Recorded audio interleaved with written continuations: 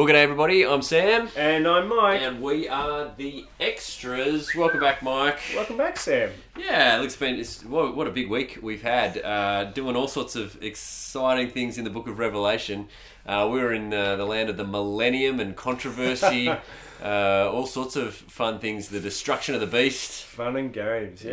Yeah, mate, can you just remind us quickly before we dive into it? We've got quite a few questions to tackle this afternoon, but remind us of Sunday. And where we were in the book of Revelation. Revelation 19 and 20, we're introduced to a new character, the rider on the white horse, who's actually an old character. It's Jesus, variously described with Old Testament imagery and allusion. And he comes along and basically wipes the slate clean. He gets rid of all the enemies that we've faced in Revelation so far. Death and Hades, the fiery red dragon, the beast, the other beast, also known as the false prophet, and the prostitute Babylon herself are all wiped out rather effortlessly and quickly by the rider on the white horse. Yeah, I love the idea of the anticlimactic battle that you think is going to be kind of Lord of the Rings-esque, and then it's all of a sudden over because the rider on this white horse just smashes them. And I love seeing the connection. I liked your PowerPoint slide Sunday night, which just one by one unpicked each of those enemies, taking them away. The ones that have come up are now dealt with, all of a sudden by Jesus. So, but there was lots in there, and there was lots of fodder for questions. Oh yeah. And so we're going to do our best to try and tackle them. It is great though, isn't it? The questions that are coming in the way in which people are wrestling with the scriptures. That's a good thing, and we're going to do our best to try and answer them with God's word. And look, it's really helpful for us as preachers and as your friends and pastors that we just continue to get these great questions each week. They force us to think harder and hopefully force us to be a little bit more clearer even in our answers. Okay, well here we go, Mike. Question number 1. Why does God permit Satan to continue his deception in these last days? And then the question goes on to say, I feel that this question is similar to why he permitted the serpent to be in the Garden of Eden in the first place. Is this simply part of God's inscrutable purpose and plan that we won't be able to comprehend this side of heaven? Or does God tell us why somewhere in the Bible?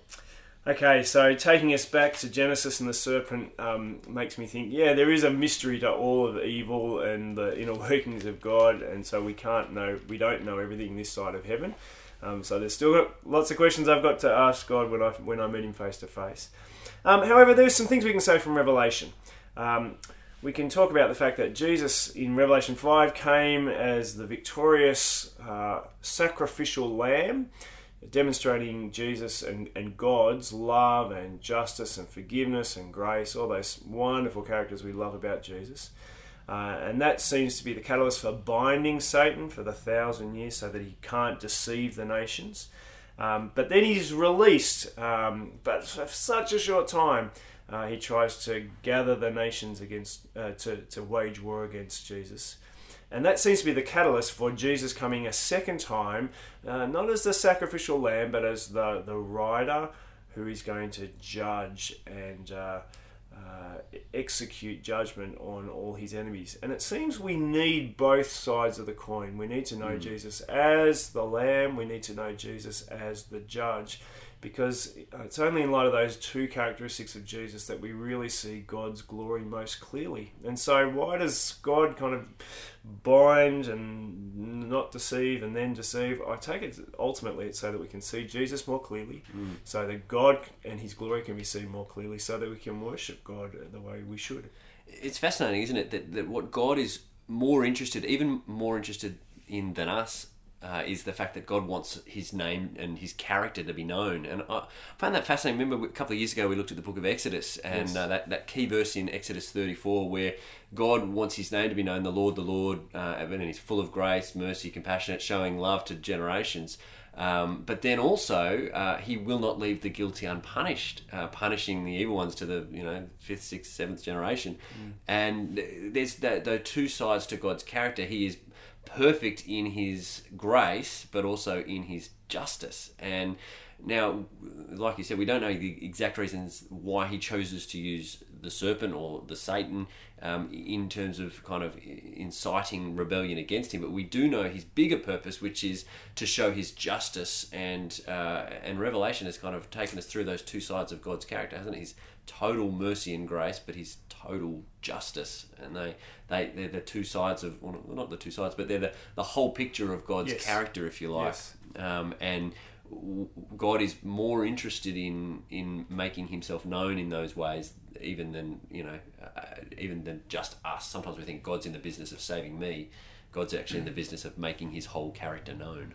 And yet the irony is, the more God fights for his glory, the better it is for us. Yeah, that's right. And so it may not be for us primarily, but ultimately that's for our good. The more God is glorified, the better it is for us. That's right. And so we've got to take some of these kind of questions that we might have about the origins of evil and the purpose of Satan and those kind of things under that umbrella of God wanting to make his character known. And ultimately, the existence of Satan and evil, they're tools at one level. They're means that God uses to show something of his character. We don't have all the answers about them, but they do fit under that umbrella of God wanting to show us that he is the most powerful and that nothing and no one can stand against him. He is perfectly powerful and just, but also gracious to those who turn back to him in repentance and faith. So Satan is a tool. That's what you said, isn't it? Is that what you said? Yeah, that's what Fabulous. I said. Let's move on. Yeah. Okay, power along. All right, question 2. Is there any correlation or connection between the rider on the white horse in tonight's passage? That's in chapter 19 and 20. Yes. But also there was a rider on a white horse back in Revelation 6, 1 and 2. Are they well connected? done. Well done. Someone who picked that up. Look, there's probably not a great deal of correlation other than they are both white horses. And I say that because of the purpose of the white horse and their coming. So in chapter 6, it's all about judgment on the earth, whereas in Revelation 19, it's about Jesus coming as judge on the unholy trinity, on evil. And so they're both kind of agents for judgment, I guess. That's the connection. Yep. But they're two different riders on two different horses. Yeah, helpful. Okay. So similar imagery though, and both picking up on this notion of kind of just and pure judgment in the whiteness. Is that fair to say? Yeah, and victory. And white. victory. Yeah, victory of white. Yep. But different in terms of their kind of direction and purpose that judgment is being dished out on. Okay. Good pick up, whoever asked that question. Indeed. Well done. Okay, now, Mike, we've got sort of the next 5 questions all play around the idea of the martyr and sort of trying to understand some of this stuff around the 1,000 years or what you sort of introduced us to on Sunday as the millennium. Yeah. And where the martyrs fit in with that. So we tried to tackle some questions around the 1,000 years on Sunday night live in the question time, but there's a few follow-ups here, so we'll try and work our way through them and see what we can unpick here. So the first one is if Satan is free for the thousand. I think that must be bound for the 1,000 years. Is that what it's meant to say? Because Satan was not free for the 1,000 years. That's right. If Satan is bound for the 1,000 years, but then the martyrs come to life and reign during the 1,000 years, what's going on with their resurrection if the 1,000 years is now? Yeah, so I talked about, I believe the 1,000 years are now. They're the time between Jesus' first coming and his second coming. And there's people who have very different ideas to that, and that's okay for now, and it's okay to disagree on that. But it seems that the martyrs are resurrected and reigning now, in the sense that we go back to Revelation chapter 6. It's the martyrs who are the souls under the altar crying out to God, "How long, O Lord?" And so they are resurrected, not physically like we all will be one day, but they're resurrected in terms of their soul. They're obviously alive and living and speaking and have a voice with God and with Jesus.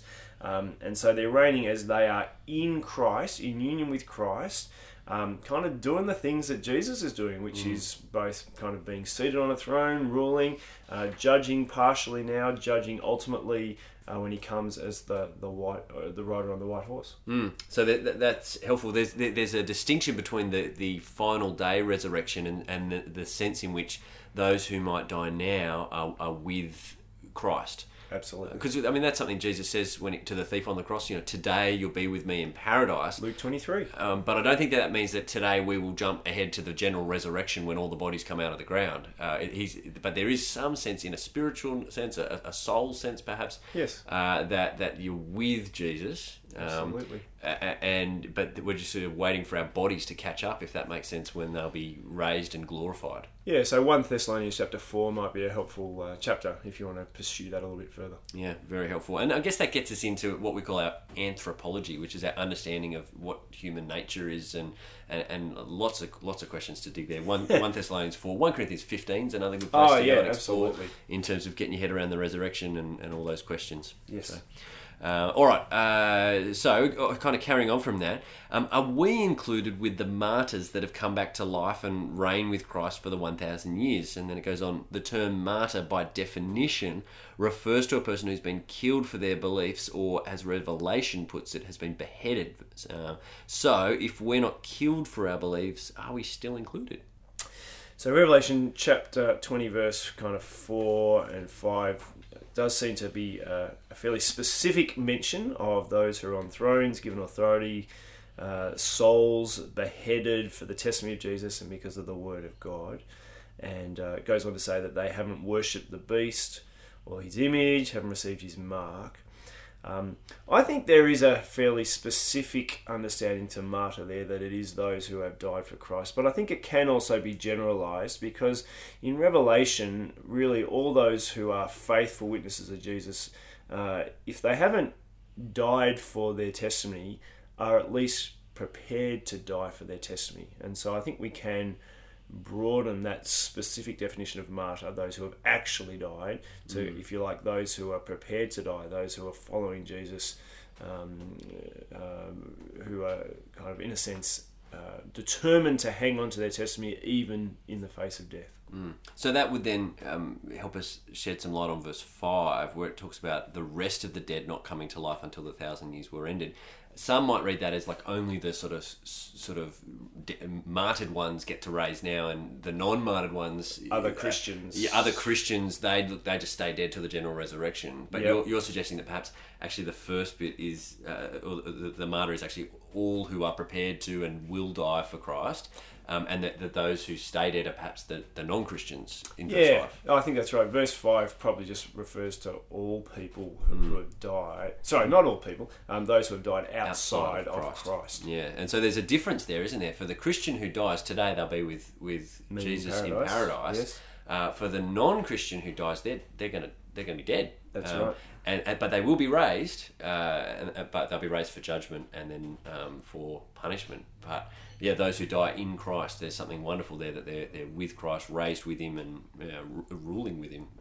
So using verse 6 language, that the second death has no power over the Christian. Yeah. But the assumption is the second death will have power over the non-believer. The non-believer. Yeah. Okay. Let's keep moving along then. We've got one here. If the 1,000 years symbolise the time between the two comings of Jesus, then why have the martyrs already been given authority to judge? Again, the great thing about being a martyr or being a Christian is that you are united with Christ. It's an amazing blessing, and it's really the reason why we get any blessings, is because God now sees me as he sees his son Jesus. That's what it means to be in Christ. And so some of the amazing things that Revelation says about Christians is that we are already given thrones. Now, we don't deserve thrones, but because Jesus deserves to be enthroned, because he is the king, so are we who are in Christ are treated like kings. We're given thrones, and we're even given the kind of the white robes that's kind of Jesus wear. And we're also able to judge with Jesus, because he's the judge. We're united with Christ, therefore we get to judge. Okay, well, I mean, the next question here follows up on that. Someone's asked, what does it mean that the martyrs are judging with Jesus? Isn't Jesus the only one who can judge? Jesus is the ultimate, capital J, judge, absolutely. The resurrection proved that. That's Acts 17. Yep. God is going to judge the world by the one man, Jesus, and he's given proof to that by raising him from the dead. What's that, Acts 17:31, 32? 31, that sounds right, yeah. So Jesus is the judge, absolutely. But again, the fact that we are united with Christ, that we are in Christ, that kind of all the benefits and the inheritance that is due Christ is ours through faith, incredible, isn't it? Means that we too are judges, which kind of, it's just a weird thought, but a wonderful thought in another sense. And so the rest of Scripture does back that up. Sam, you got a verse there? 1 Corinthians 6, if any of you has a dispute with one another, this is 6 verse 1, do you dare to take it before the ungodly for judgment instead of before the Lord's people? Or do you not know that the Lord's people will judge the world? And if you are to judge the world, are you not competent to judge trivial cases? Do you not know that we will judge angels? How much more the things of this life? So 1 Corinthians 6, that's pretty clear, isn't it? Yeah, so there's a sense, judges. and that's because of our union with Christ. If he's the judge, then we're united to him and we get to share that role of judgment. And I can share a verse from Matthew 19, verse 28, where Jesus said to them, I tell you the truth, at the renewal of all things, when the Son of Man sits on his glorious throne, sounds a bit Revelation, doesn't it? You who have followed me will also sit on 12 thrones, judging the 12 tribes of Israel. Yeah, wow. And that does sound very Revelation-y. There's a connection to us that when we are united to Jesus by faith, what happens to him happens to us. Yeah. And so he's risen from the dead, we're risen from the dead, he's the judge of all things, he's the heir of God, and we become co-heirs, Romans 8, with Christ. And it's just remarkable to wrap your head around, and it's just sometimes I think we don't get just how gracious God has been to us and how much he's given to us that we don't deserve. And how blessed we are now in Christ, and how blessed we will be in the future in Christ. Yeah. Okay. This one, are we only reigning with Christ until the new creation? Then what happens after that? How is the new creation ruled? Thank you for this question. My answer comes from Revelation 22, verse 5. So let me read that. There will be no more night. They will not need the light or a lamp or the light of the sun. For the Lord God will give them light, and they will reign forever and ever. So, Revelation 22, which is right smack in the middle of the new creation, we are still reigning. In fact, we'll reign forever and ever. But there does seem potentially a little bit of a twist, maybe, in the new creation in terms of kind of judgment, reigning. The enemies have already been kind of done away with already. That's chapter 19 and 20. And so in terms of how we're reigning and how we're judging, I'm not quite sure how that all plays out. So could it be that the expression of our reign with Christ changes? Perhaps if you die now before the return of Christ, you are reigning with Christ, but there's because the enemies are not yet kind of wrapped up and destroyed in that sort of ultimate sense that we've been looking at in these chapters, the reigning with Christ will look a different way to perhaps what it will look as you still reign with him in eternity in the new creation, but it'll be a different expression of that reign because those enemies will have been into the lake of fire and it's all kind of wrapped up. That's it. That's my impression of 21 and 22. Yeah. Okay. That's helpful. All right, last one. Well, we've moved relatively quickly through that, Mike. Well done. That's good. I was a bit more nervous about this episode than I've needed to be. Thought it might take 1,000 years to get through all these questions. Yeah, indeed. All right, but anyway, most of the day is like 1,000 years. 1,000 years like a day. We've done the day version. Judged on our works. How does this fit in with Matthew 6:20, where we are to store up treasure in heaven, and James 3:1, teachers will be judged more harshly? The wonderful Gospel tells us that we are saved not by works, but by God's grace. And we never want to lose that because we're completely stuffed without God's grace. So we are saved by grace, not by works, so that none of us can boast. And yet, the Bible keeps telling us that we will be judged somehow based on our works, based on what we say, what we do, what we think, how we serve other people, how we minister. And so our life on earth really matters. The way we live really matters. It's not just a matter of we're saved by grace and therefore, and then, it doesn't really matter, just kind of wait until God calls you, wait till till you go to heaven. No, your life matters now, and the way we live matters now, and we need to be living in light of who we are in Christ, the fact that we're united with Christ. Now we want to live like Christ and live for Christ. And we also want to live in light of the fact that everything we say and do will be judged on the last day. How does that fit with Matthew 6 verse 20, which is the idea of store up treasures in heaven? I take it fits that. I don't exactly know how the judgment fits in with the fact that we're saved by grace, but it seems like we'll be judged, and for some things, some of our righteous acts, there will be a reward. There will be treasure given to us in heaven. Now, what is that reward? What is that treasure? I'm not sure. 1 Thessalonians 2 talks about people being our joy, our treasure, our reward, our crown. Thank you. That was the word I was looking for. Yep. So it might be people as we pour our lives into other people and minister to them, evangelize, share the gospel, mature, disciple people. Maybe that's the reward. I'm not really sure, but there's definitely saved by grace. There is, our works will be judged. There are rewards based on how we live our life. And then James chapter 3, teachers will judge more harshly.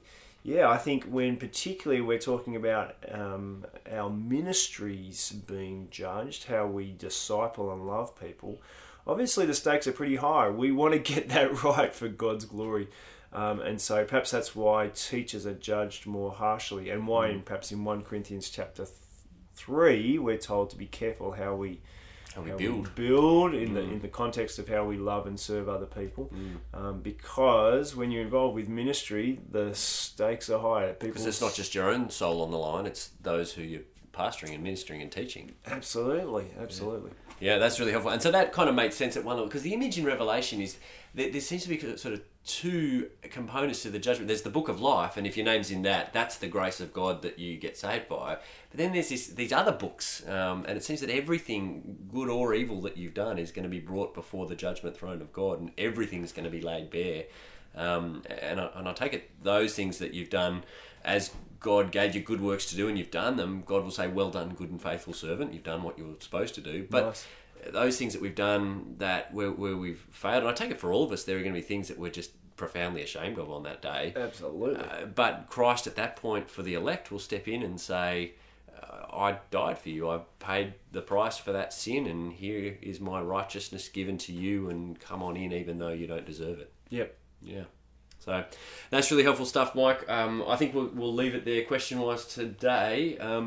Very quickly, this weekend we're heading into Revelation chapter 21. Woohoo! Fantastic. Home straight now. Yeah. Look, the big idea of Revelation 21 is everything's going to be new. So having kind of cleared the ground in 19 and 20, all of evil destroyed, now the new creation, the new heaven, the new earth, the new bride, the new Jerusalem, the new city, the new temple. It's all going to be new, and it's all going to be fantastic, and you don't want to miss out on it. And really, Revelation 21 is there to help us to just keep our eyes firmly fixed on the prize, to keep loving and longing out for our future and hanging in there with Jesus. Nice. Well, I'm looking forward to that, and I'm looking forward to Sunday hearing about it. So, folks, thanks for listening, and thanks for your questions. Please keep them rolling on in. We really appreciate them. Absolutely. And we'll hope that this has still been helpful for you, and thanks for the feedback for those who've been passing it on. It's encouraging, and we hope we're helpful to you.